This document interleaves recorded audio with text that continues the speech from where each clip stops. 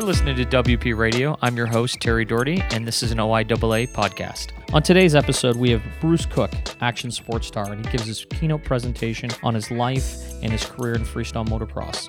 This presentation was recorded at the 2019 Provincial Claims Conference in Ottawa. Bruce was an absolute pleasure to have on the conference, and we hope you enjoy his presentation.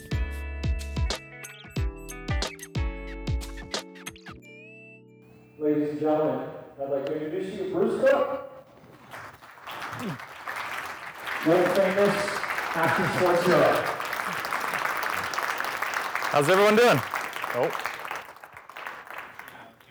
That was in Hamilton 2014, and I'm here today just to kind of tell you my side of the story up until that point and how it's been like since that. So I was born in Kelowna, BC on June 17th, 1987. My parents thought that they were having a little girl, and out I came. From a young age, or before I was 2, my parents got me my very first little plastic tricycle that I called my Moco, and I love that thing. I made the motorcycle noises, rode it around the house, down the sidewalk, down the street, and even to the mall. That's actually the only way that my mom could get me to go to the mall. So when I was 4 or 5 years old, or 5 or 6 years old, my uncle bought a little 50cc dirt bike, and they were coming over for Christmas, and he thought it would be a good idea to bring that thing along. So that's the first time that I got on a motorcycle, and I was hooked. So by the end of the day, when they were ready to leave, he thought it would be a good idea to leave that motorcycle behind, and I couldn't agree more, really. At first, it was just a little bike to have around the acreage, and kind of, they had 60 acres, so, but it didn't take me long being a little boy to obviously start hitting little bumps. Little bumps become bigger bumps, which turn into jumps, and that basically started my passion for progression. From an early age, I was doing crazy things, and we were always trying to go higher and faster than each other, and we crashed a lot, but it never made me want to quit. It was always, how fast can I get back up? How fast can I get back on the bike? From a young age, I had pretty good work ethic that came from my dad and my grandpa. It was always, if you just get up, get at it, and you don't stop until the job's done. You don't whine, you don't complain. You just figure it out, and you do whatever it takes to get the job done. So, with hearing that over and over, and, the just don't say can't attitude, it kind of stuck with me, and it was more than just a phrase or a few words. It was more of a lifestyle to never say can't. It was pretty clear after the little 50 that my passion for dirt bikes wasn't going to go away. When I outgrew it, I kept getting a couple dirt bikes and obviously bigger jumps and starting to take my legs off. It was grade 7 when we were supposed to do a project, and the teacher asked us to outline basically a career, what we wanted to do. So, of course, everybody's going around the room, everyone's naming off careers. Of course, it was the doctors, lawyers, vets, firefighters, and he got to me. And I told him I wanted to ride my dirt bike for a living. And he said, well, he kind of laughed and scoffed at that and said that, you can't do that. And I said, I can do that, and I'm going to do that. You can probably guess the kind of student I was, and probably didn't like me very much, but he explained, how many people, Bruce, how many people play hockey and, want to make it to the NHL but are never going to?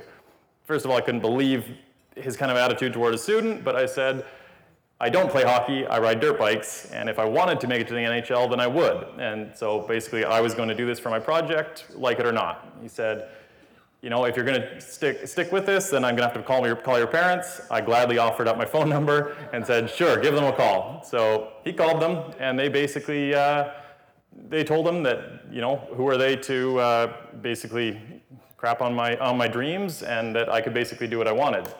So that definitely made me walk a little higher going into class the next day. Chris Garwaziak was a few years ahead of me in school, and he was actually in one of my sister's grades, and they always told my sister's stories about traveling around the world, doing these shows and competitions and hitting these big jumps. So naturally I looked up to him, and he lived in a subdivision a few kilometers down the road from my parents' place, and he was looking for a place to set up a practice jump. Now with freestyle motocross, Practice jumps are a little more than just a couple bricks and pallets on the street. You need a lot of space. It's 20 dump truck loads of dirt and massive steel ramps. So I ran it by my parents. They gave me the go-ahead. I said, sure, if you're willing to bring the dirt up, then go ahead. So when 20 dump trucks started rolling into their property with a couple trailers and some steel ramps, it became clear that they didn't quite understand the scale or how serious it was. And it was also around that time that they definitely started regretting their decision.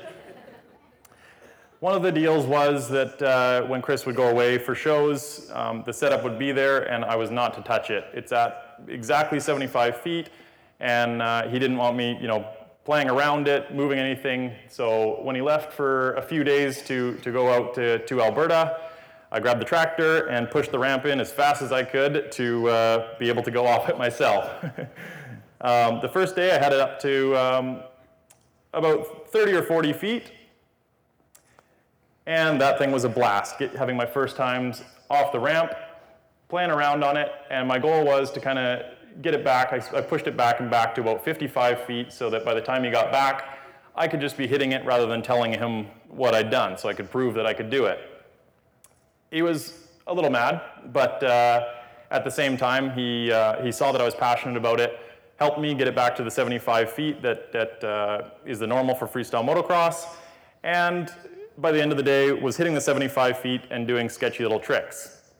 I obviously impressed him because after that, he started hiring me to do shows for the next 7 or 8 years all across Canada. I rode and progressed as much as I could with obviously quite a few setbacks. There was multiple broken wrists, broken ankles, but which really made me miss shows and miss the work, so money was definitely tight at that time. My bosses were good with allowing me to take off for these shows because they'd be where you had to leave on Friday and sometimes not get back till Monday. But when it came time to start taking a week or two off, obviously it wasn't fair to the company to be taking that much time off, and they weren't very happy with that. So around that time, I started my own business doing landscaping and tree removal and that sort of thing so that I could schedule a job for 1 or 2 days of the week and then be away for the weekend, or sometimes, 1 or 2 weeks at a time. I obviously didn't like working all that much. I'd rather be riding my dirt bike. In 2009, an opportunity came up to go down to Mexico to do a tour, and that was the first time I met my now good friend Billy Van Butte, who's from London, Ontario. So the promoter wanted a couple guys from the East Coast, a couple guys from the West Coast. We'd all go down and meet in Mexico and do this tour for 6 weeks. So I was excited to meet Billy. I'd heard a lot of good things from Chris, who'd done shows with him, toured before, and also he was brother to Nitro Circus star Jolene Van Butte, which if you don't know her, she comes from a professional motocross background, is the first female to backflip and front flip a motorcycle, and is really good friends with Travis Pastrana. If you don't know who Travis Pastrana is, then it's definitely clear to me that you don't know much about the action sports industry, but he's arguably one of the most talented action sports athletes in the world to this day. And most important to me, he owned a foam pit, which he was one of the very few people in the world that owned a foam pit at that time. My first trip to Travis's place was really last minute. I saw that Billy was going down from London. He posted on Facebook, so I called him up and said, hey, is there any chance I can come down there? And he said, yeah, he ran it by Jolene, Travis. They said, sure, if you can get yourself down here, then go for it. So I basically booked that flight at 4 o'clock in the afternoon. 12 hours later, I was driving myself down to Seattle with my gear, hopping on the cheapest flight I could find over to Baltimore, where Travis lives. And that was my first time basically getting into a foam pit and progressing as I wanted to learn the backflip. So my first time into the pit was amazing. The backflip made sense to me in my head, so it was pretty quick, a few times into the pit, 2 days in a row, did a few more, and then the big step of taking it to dirt, which my first one went perfectly. So after that, I was on cloud 9, headed back home to where I had to take another big step of now doing it on my own dirt bike. I use Travis's dirt bike, he rides Suzuki, I ride Kawasaki, and it turns out they're very different. I set the ramp up at my house to exactly 67 feet. I was all set, friends were there, family was there, and took my first practice jump and landed somewhere around 100 feet, which was far past the landing. I went from such an extreme high to such an extreme low as I knew instantly that I'd broken my ankle and that I'd be out for another 6 weeks. So after that 6 weeks was up, it was another tough decision on whether I was just going to get back on my bike, try that jump again at my place, or go back down to Travis's and do that whole process again, which really the budget made it an easy decision that I would just try it on my setup. And I pushed it back to the comfortable 75 feet, got used to my bike again, and ended up landing a perfect backflip back on my setup, which really was a big moment for me because obviously, as you can imagine, turning a dirt bike upside down 30 feet in the air comes with a bigger paycheck also. So at that point, I could now ride full time from spring to fall. But at that point, I still couldn't basically afford to live throughout the winter. So I then, myself and a friend ended up managing a really big snow removal company in BC, which had a couple hundred employees and subcontractors that we were in charge of. And so with that, I basically worked for a few years in a row, a couple years in a row, 100 days straight, and many days it was over 24 hours straight. So it was a lot of work, and that was a lot of motivation for me to not do that anymore and be able to ride my dirt bike year-round, or at least be able to afford to live throughout the winter. So I had to figure out what I was going to do, and for me, there was something that was always in the back of my head, which was X Games. And X Games is basically the Olympics of action sports. So that had always been a goal. I'd always been watching X Games from a really young age, and I had a trick in the back of my mind that I thought would be enough to get me into the best trick category at X Games. Now that trick is called a rock solid, which is basically going off the jump, grabbing the back of the seat, legs out behind, letting go of the bike, grabbing back on, and trying your best to get back on the bike before you hit the ground. Now, I'd been doing that for a few years, and I was confident that I could do that trick, except at the same time do a backflip, so a rock solid backflip. So, but yeah, everyone else laughed, and my family and friends thought I was crazy, but it's something that made sense in my head, so I knew I had to at least give it a shot. So from there, I went down to Travis's house, attempted the rock solid backflip into the foam pit, which was going well enough to submit a video to X Games to be accepted to the 2012 X Games down in Los Angeles.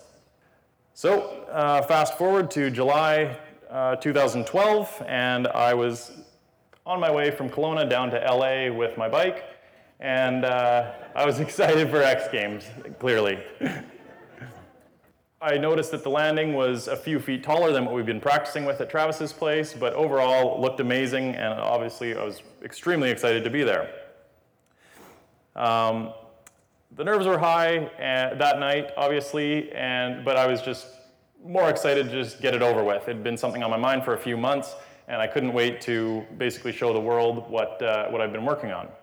So as it turns out, that few feet made a big difference as I slightly under-rotated and basically belly flopped on the ground, but I was able to run out of it. You're allowed 2 attempts, but as the adrenaline wore off, I realized that I had fractured my pelvis and broken a few ribs, one of which still pokes out. So it's a nice little reminder of being at X Games. So I was obviously disappointed with my performance, but at the same time, I had reached my goal of just being invited, and it had put me on the map basically as freestyle motocross, and gained me a lot of respect in the industry. After the standard 6 weeks, I was back doing shows and booking bigger shows now, bigger tours down in Mexico, and doing a lot of monster truck shows, Monster Jams, which travel all over the US, and to date is one of my biggest shows down at the Georgia Dome in front of 73,000 people. So that was awesome. I was the most confident I've ever been. My riding was going amazing. I just finished up a tour down in Mexico, and I was set to be driving home when so I called a friend to help drive me back home to Kelowna. She'd never been down to California, never done the drive up the coast, so I said, hey, you want to fly down and drive back with me?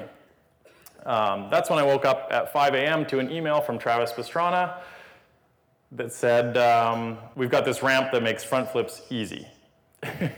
Now that coming from Travis Pastrana, it could mean anything, but he said, we've been doing front flips off this thing and we want someone to do a double front flip for this upcoming tour, Nitro Circus tour next year. So I called my dad right away and basically we had a conversation, said, if I don't at least try this trick into the foam pit, then I'll kind of regret not taking that opportunity. So with that, I picked my friend up at the airport and said, by the way, we're not heading north. We're now driving across the country to Baltimore, to Travis's place. And since she didn't really have a choice, and she was a big fan of Travis's, we were on our way. So a few days later, we show up to Travis's, and I first put eyes on the front flip ramp, which was the biggest ramp at the time that I'd ever seen, standing about 12 feet tall, and had this mechanism on top that made it possible to do front flips. So basically, your front tire hits a little wedge, which kicks up a 10-foot vertical edge that your back tire hits, flinging the bike into a forward motion. Yeah, that's my reaction when I saw it too. I actually literally laughed out loud, and I wasn't too sure. Yeah, so the first day on that, I did my first front flip, which, like Travis said, it was actually pretty easy. But after that came the double front flip, which there is a massive gap between a single front flip and a double front flip. It's a lot more than double. There's a lot more speed, a lot more height, and a lot more commitment. So my first double front flip the next day, about at that point there, halfway through the rotations, you get a split-second peripheral, and basically my first thought was, wow, I am a lot higher than I've ever been. I've never seen the roof of his shop, and basically I'm on top of these trees. It was just a completely different feeling. Moments after that, like you saw, I landed straight upside down on my head with the bike over top of me, but I'd had the courage to at least go off of the stupid ramp. So there was a few days at Travis's place, or many days at Travis's place of practicing the new trick.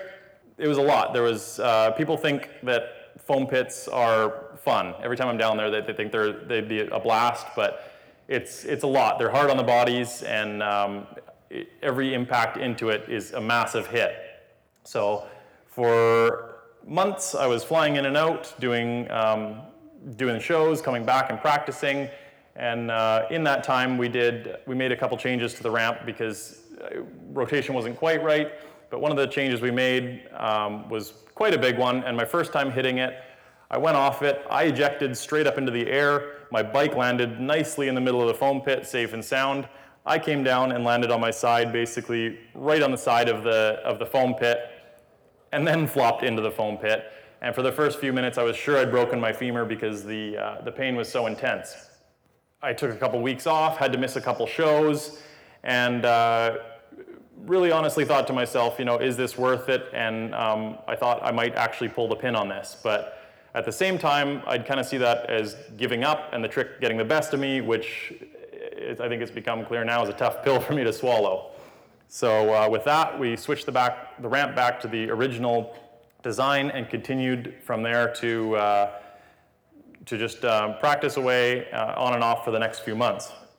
All right, with that, we were off to Toronto, and that was on New Year's Eve. So we rung in the New Year's in Toronto, and then finally had a couple days to kind of relax and take a break because the last few months had been so intense. And finally, the day came January 3rd, 2014 in Hamilton.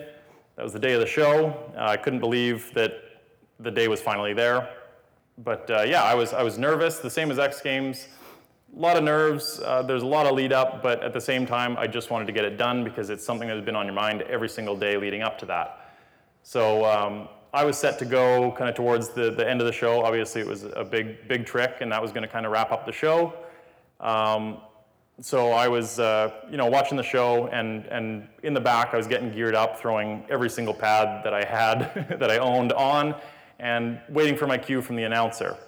As soon as I heard him starting to introduce me, I went to start my bike, and keeping in mind that this is a brand new motorcycle with only a couple hours on it, It was strange that it didn't start up the first or second time, and on the third or fourth kick of the kickstart broke off completely right up against the motor. And that is something in my, at the time, 20 years of riding a motorbike has never happened to me. So if that doesn't get in your head at that moment, I don't know what would. But from there, we were pushing the bike back and forth in the hallways of the arena, trying to start this thing and bump start it, but with the polished concrete floors, the thing wouldn't fire up. So the only option was to basically get a couple people to push me out onto the arena floor as they were introducing me, and hopefully the carpet would be enough traction to start the bike, which it did. And then on my mind, the only thing on my mind was basically do not stall this bike because you don't have any way to start it. So there was a lot of energy in the arena. People were going crazy. Obviously, all the other athletes were out there, and it was a huge moment. I was taking several run-ups at the ramp and just trying to picture, that it was just a picture in my head that it's just another attempt into the foam pit, relax, and we'd get it done. There's a lot of lights, a lot of pyro. I make my last turn at the ramp, and it was on. I basically waited for my mark to hit full throttle, and the same mark on the ramp to throw myself forward. Flung myself forward, saw ramp, rafters, and then boom, the impact that would forever change my life. That was obviously the scariest moment of my life. You could see me slapping my legs. I was basically just terrified. I knew instantly, I'd hit the ground enough times that I knew instantly it was bad, and had a pretty good idea that I'd broken my back. You feel this hot liquid running down your spine, and everything is crazy. But there was a split second when I was still sliding down the ramp, slapping my legs, where I thought to myself, there's a slight moment of peace almost, where I thought to myself, I'm slapping my legs, so my upper body's still fine, my arms are fine, and I was conscious the whole time, so my head was still good, or as good as it ever was, which isn't saying a whole lot, I'm sure most of you are thinking, but there's that slight moment of peace where I was just thinking, wow, that could have been a lot worse. That injury obviously could have killed me, and I was still around at that point. So as terrifying as it was, I had that back in the back of my mind right from the very start. After what felt like hours, I got loaded onto the stretcher, was being wheeled out of the arena,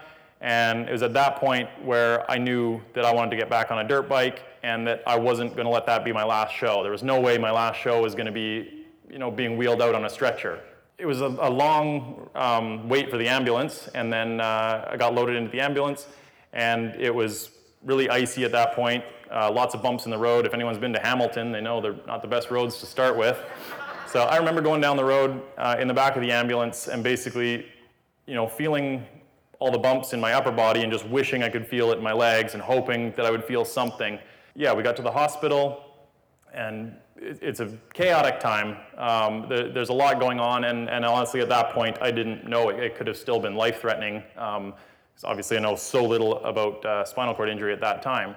So for the first few hours, there was a lot of x-rays, MRIs, CT scans, and got the results back, and my worst nightmares were confirmed. I'd almost completely severed my spinal cord, and it was hanging on by basically the width of a hair. After 5 hours of surgery, they basically installed 2 titanium rods on either side of my spine from my T9 vertebrae to L1, removed fragments of my basically exploded T11 vertebrae, and then wired the rest of it back together. Yeah, as at that point, I found out that I had a complete injury, which means there's no sensory or motor function below the injury level. Yeah, so it was very cold in Hamilton at that time, where temperatures were consistently below minus 40 degrees. It was so cold that some of the pipes froze in the hospital, and some of the areas of the hospital flooded, including the ICU where I was.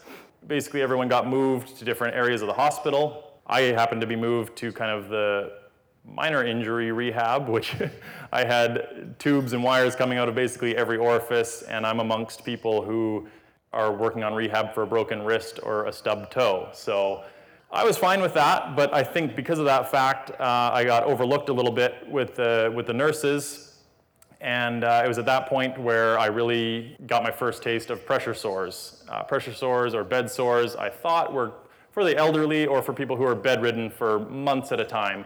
Doctors had told me that I have to rotate from one side to my back to the other side every about 30 minutes.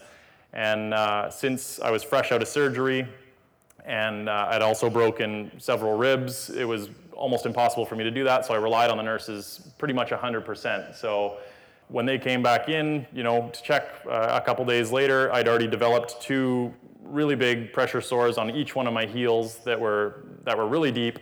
And it was kind of at that point where myself and my parents realized how little we knew about spinal cord injury or any of that stuff, because that just wouldn't have happened before. Yeah, so I was at Hamilton Hospital for exactly a week before I got life flighted back to Vancouver General. Eager to get back to BC, to be closer to Kelowna and be closer to friends and family. But I also knew that it was going to be tough for me as loved ones, friends, family would be visiting me. It was a hard thought for them to see me in the condition I was in. I knew it was going to be important for me to continue to be the Bruce that they knew, where smiles and laughs were so important. There was a lot of negatives surrounding the accident, but I just kind of thought there was no need to talk about it, and everyone was on board to move forward. I always loved a good challenge, and that's the way that I was looking at it as my next biggest challenge. Challenges before were things like world records and practicing for world's firsts, and now there were things like brushing my own teeth and putting my own socks on.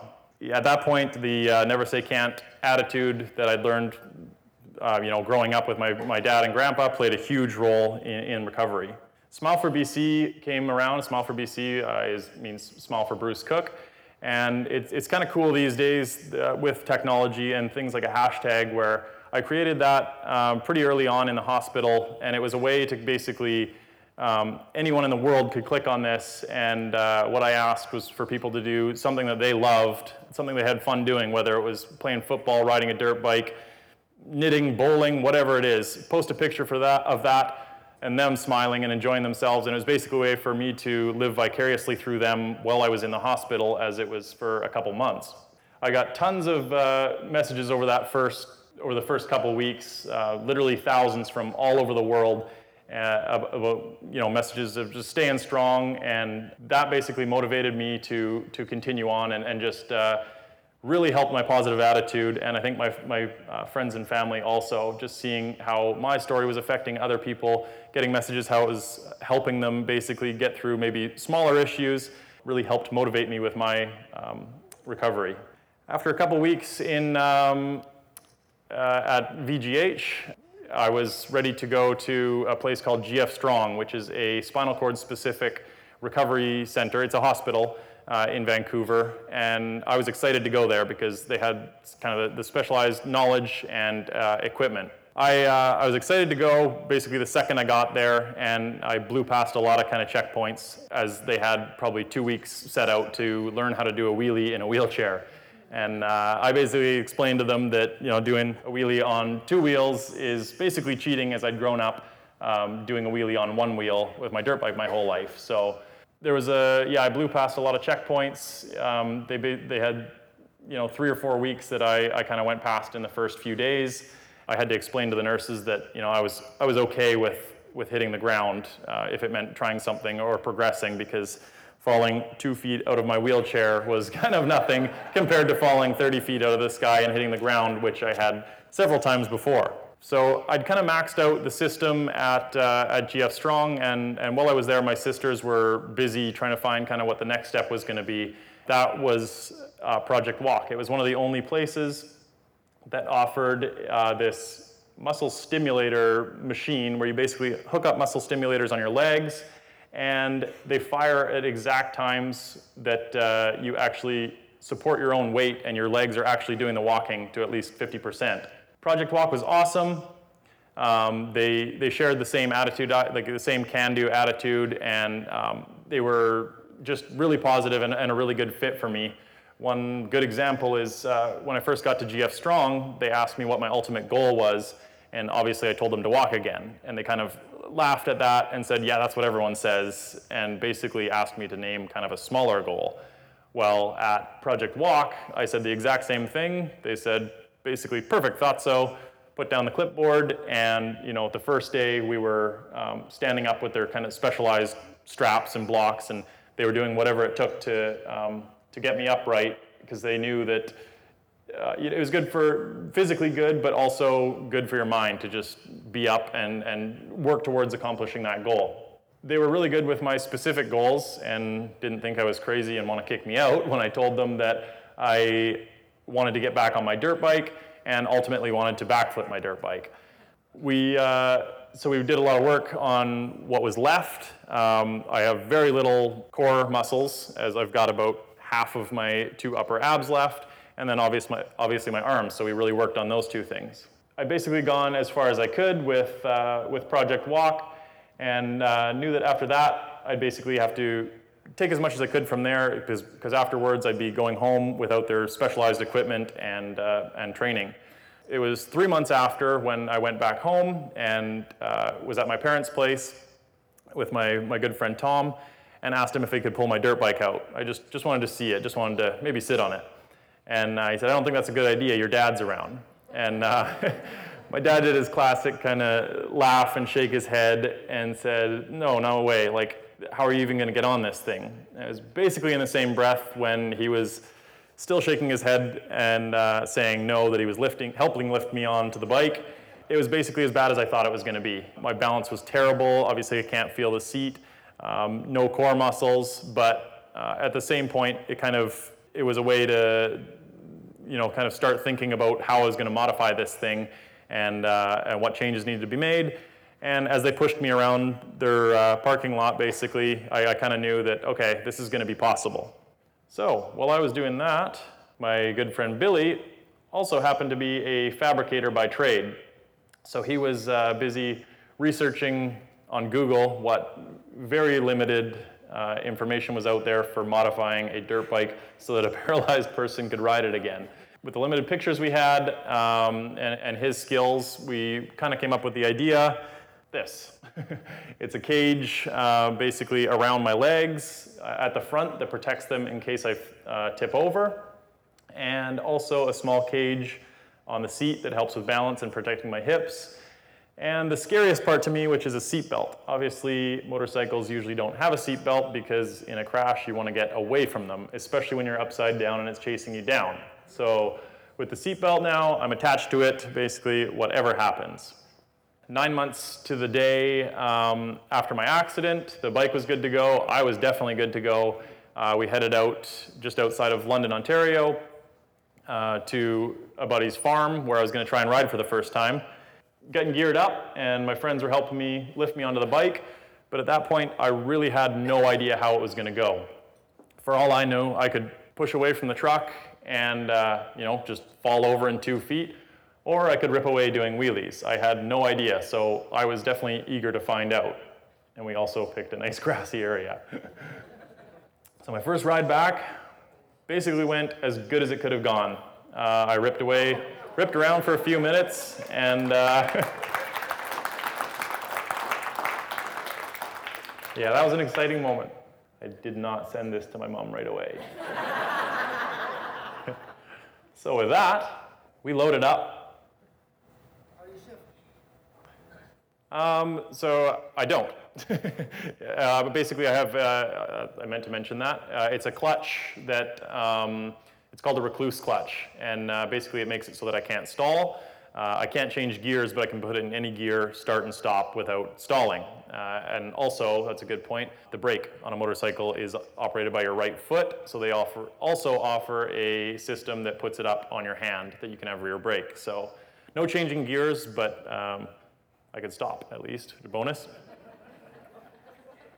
Anyways, with that, we were loading up the bikes and heading back down to Travis Pastrana's place with my friend Billy. It's at that point when he was like, you know what, we're going down to Travis's. He's got some good tracks that you can kind of play around on. He's like, I just don't want you thinking that just because we're driving down here that you have to have it in your head that you have to backflip or do anything more than just kind of ride around. But I was going down there for one reason, and that was to backflip. So my first time, we ripped around for a couple days, got comfortable with the bike, About 2 or 3 days later, I was back into the foam pit, a backflip, not a modified backflip. What it used to be was, it was so important to use your legs. Basically, you go off the ramp, you push with your legs as much as you pull with your arms, so it's really important. And again, I had no idea how this was going to go, as there was no video to watch anyone doing it. So first day into the pit, I was suited up. I rotated my first backflip basically perfectly. That moment was a huge weight off my shoulders, as it's literally all I was thinking about every single day and every time I went to sleep at night. So from there, I realized that it was at least going to be possible that I could get the rotation, and honestly, if there would have been dirt there, I would have ridden that one out. With being attached to the motorcycle, you want your success ratio to be a little higher, as the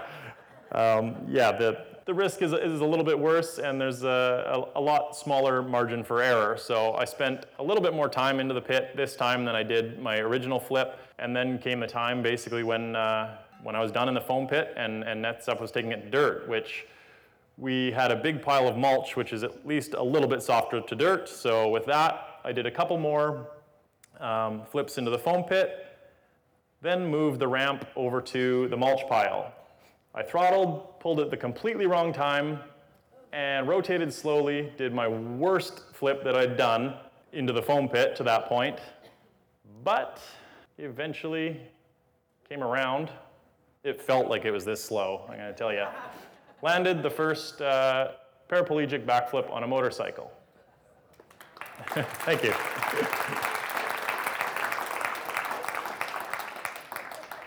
So with that, I returned home, obviously really excited. I'd accomplished that goal. That was mainly what I was set out to do.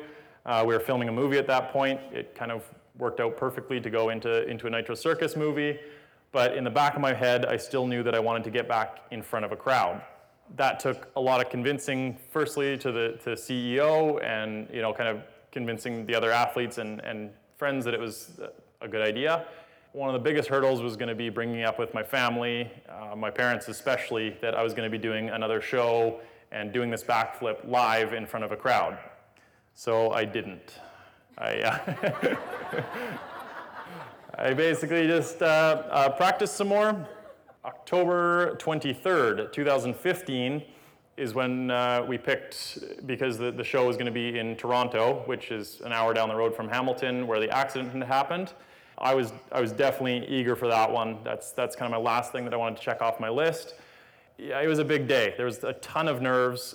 We didn't actually announce to the crowd that I was going to be there, because that kind of gave me an out, and I didn't have the pressure of then performing, so I could kind of pull the pin at any moment.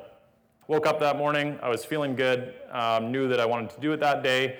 The crowd was insane. When I got introduced, it was extremely emotional. It turns out that half the people that were there in Toronto were there that night in Hamilton, so they didn't know I was going to be there, and they definitely didn't know I was going to ride again. Then I'm sitting there getting introduced on top of the ramp, and it's kind of, I was here a couple years earlier, is it too late to pull the pin? Should I be doing this? All that stuff runs through your head. But at the same point, I was extremely confident, more so than I'd been, and I was ready to do it that day. I took a couple run-ups to get my speed right, get the right marks for hitting the throttle and where to pull, and then came that last turn. I knew that last turn, a couple years earlier, 5 seconds after that point, my life changed forever for the worse, and I kind of knew that 5 seconds later my life was going to change, but for a whole lot better. I throttled at the ramp, hit the gas at the right point, hit my mark to pulled as hard as I could, and that one was a lot better than my one to mulch, landed perfectly. That was an extremely overwhelming moment. I'd done what I'd set out to do and had the support of thousands of people in the crowd. After the buzz kind of wore off, I had the second task of calling my parents, which it happened to be my dad's birthday that day. So I called him and said, "Hey, Dad, happy birthday. For your birthday, I landed a backflip in a live Nitro Circus show." His response was, "You little bugger, I knew you were up to something." And I think he meant good job. So from there, I just planned on doing the one show. It was always in my head to land the backflip and then to get it, in a live show back in front of a live audience. But the response from that, from literally all over the world, the messages that poured in were so overwhelming. It struck me that, if I can take this kind of and continue with it, basically, do shows all around the world, that I could share the message of Never Say Can't, and hopefully inspire some people to get through some stuff on their own. So after that, I continued to travel around the world, performing these backflips. I think I've done about 150 to date. Oh man, thank you.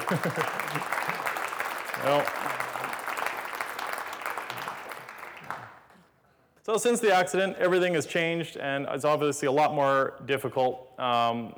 Everything's more difficult. Running errands, you have to in and out of the car.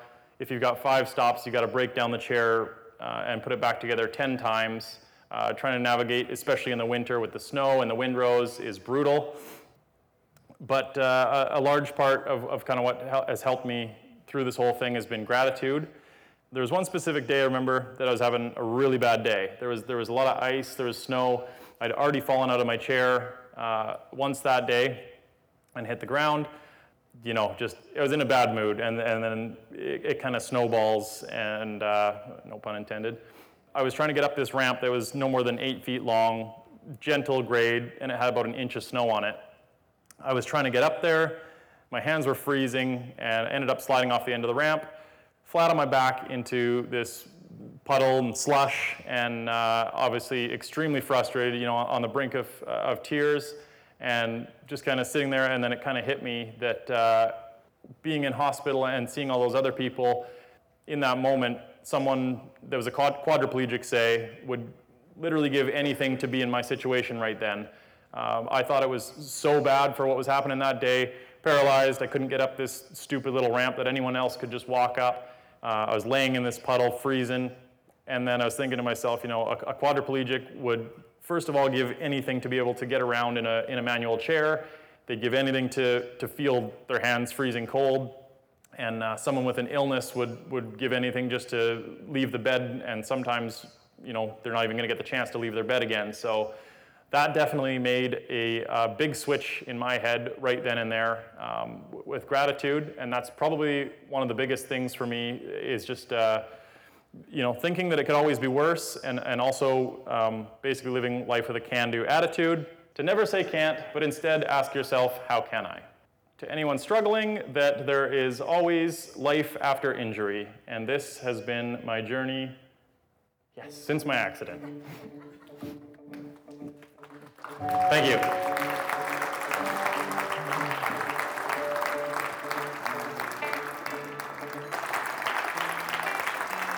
Thank you very much. Definitely like when people stand when I can't, so I appreciate that. All right, everybody, thank you very much for listening to this episode of WP Radio. There'll be more content coming shortly, and thanks again for your time. Don't forget to go to WP Digital and check out our page on YouTube and check all the content we put on for you so far this year. We really appreciate it.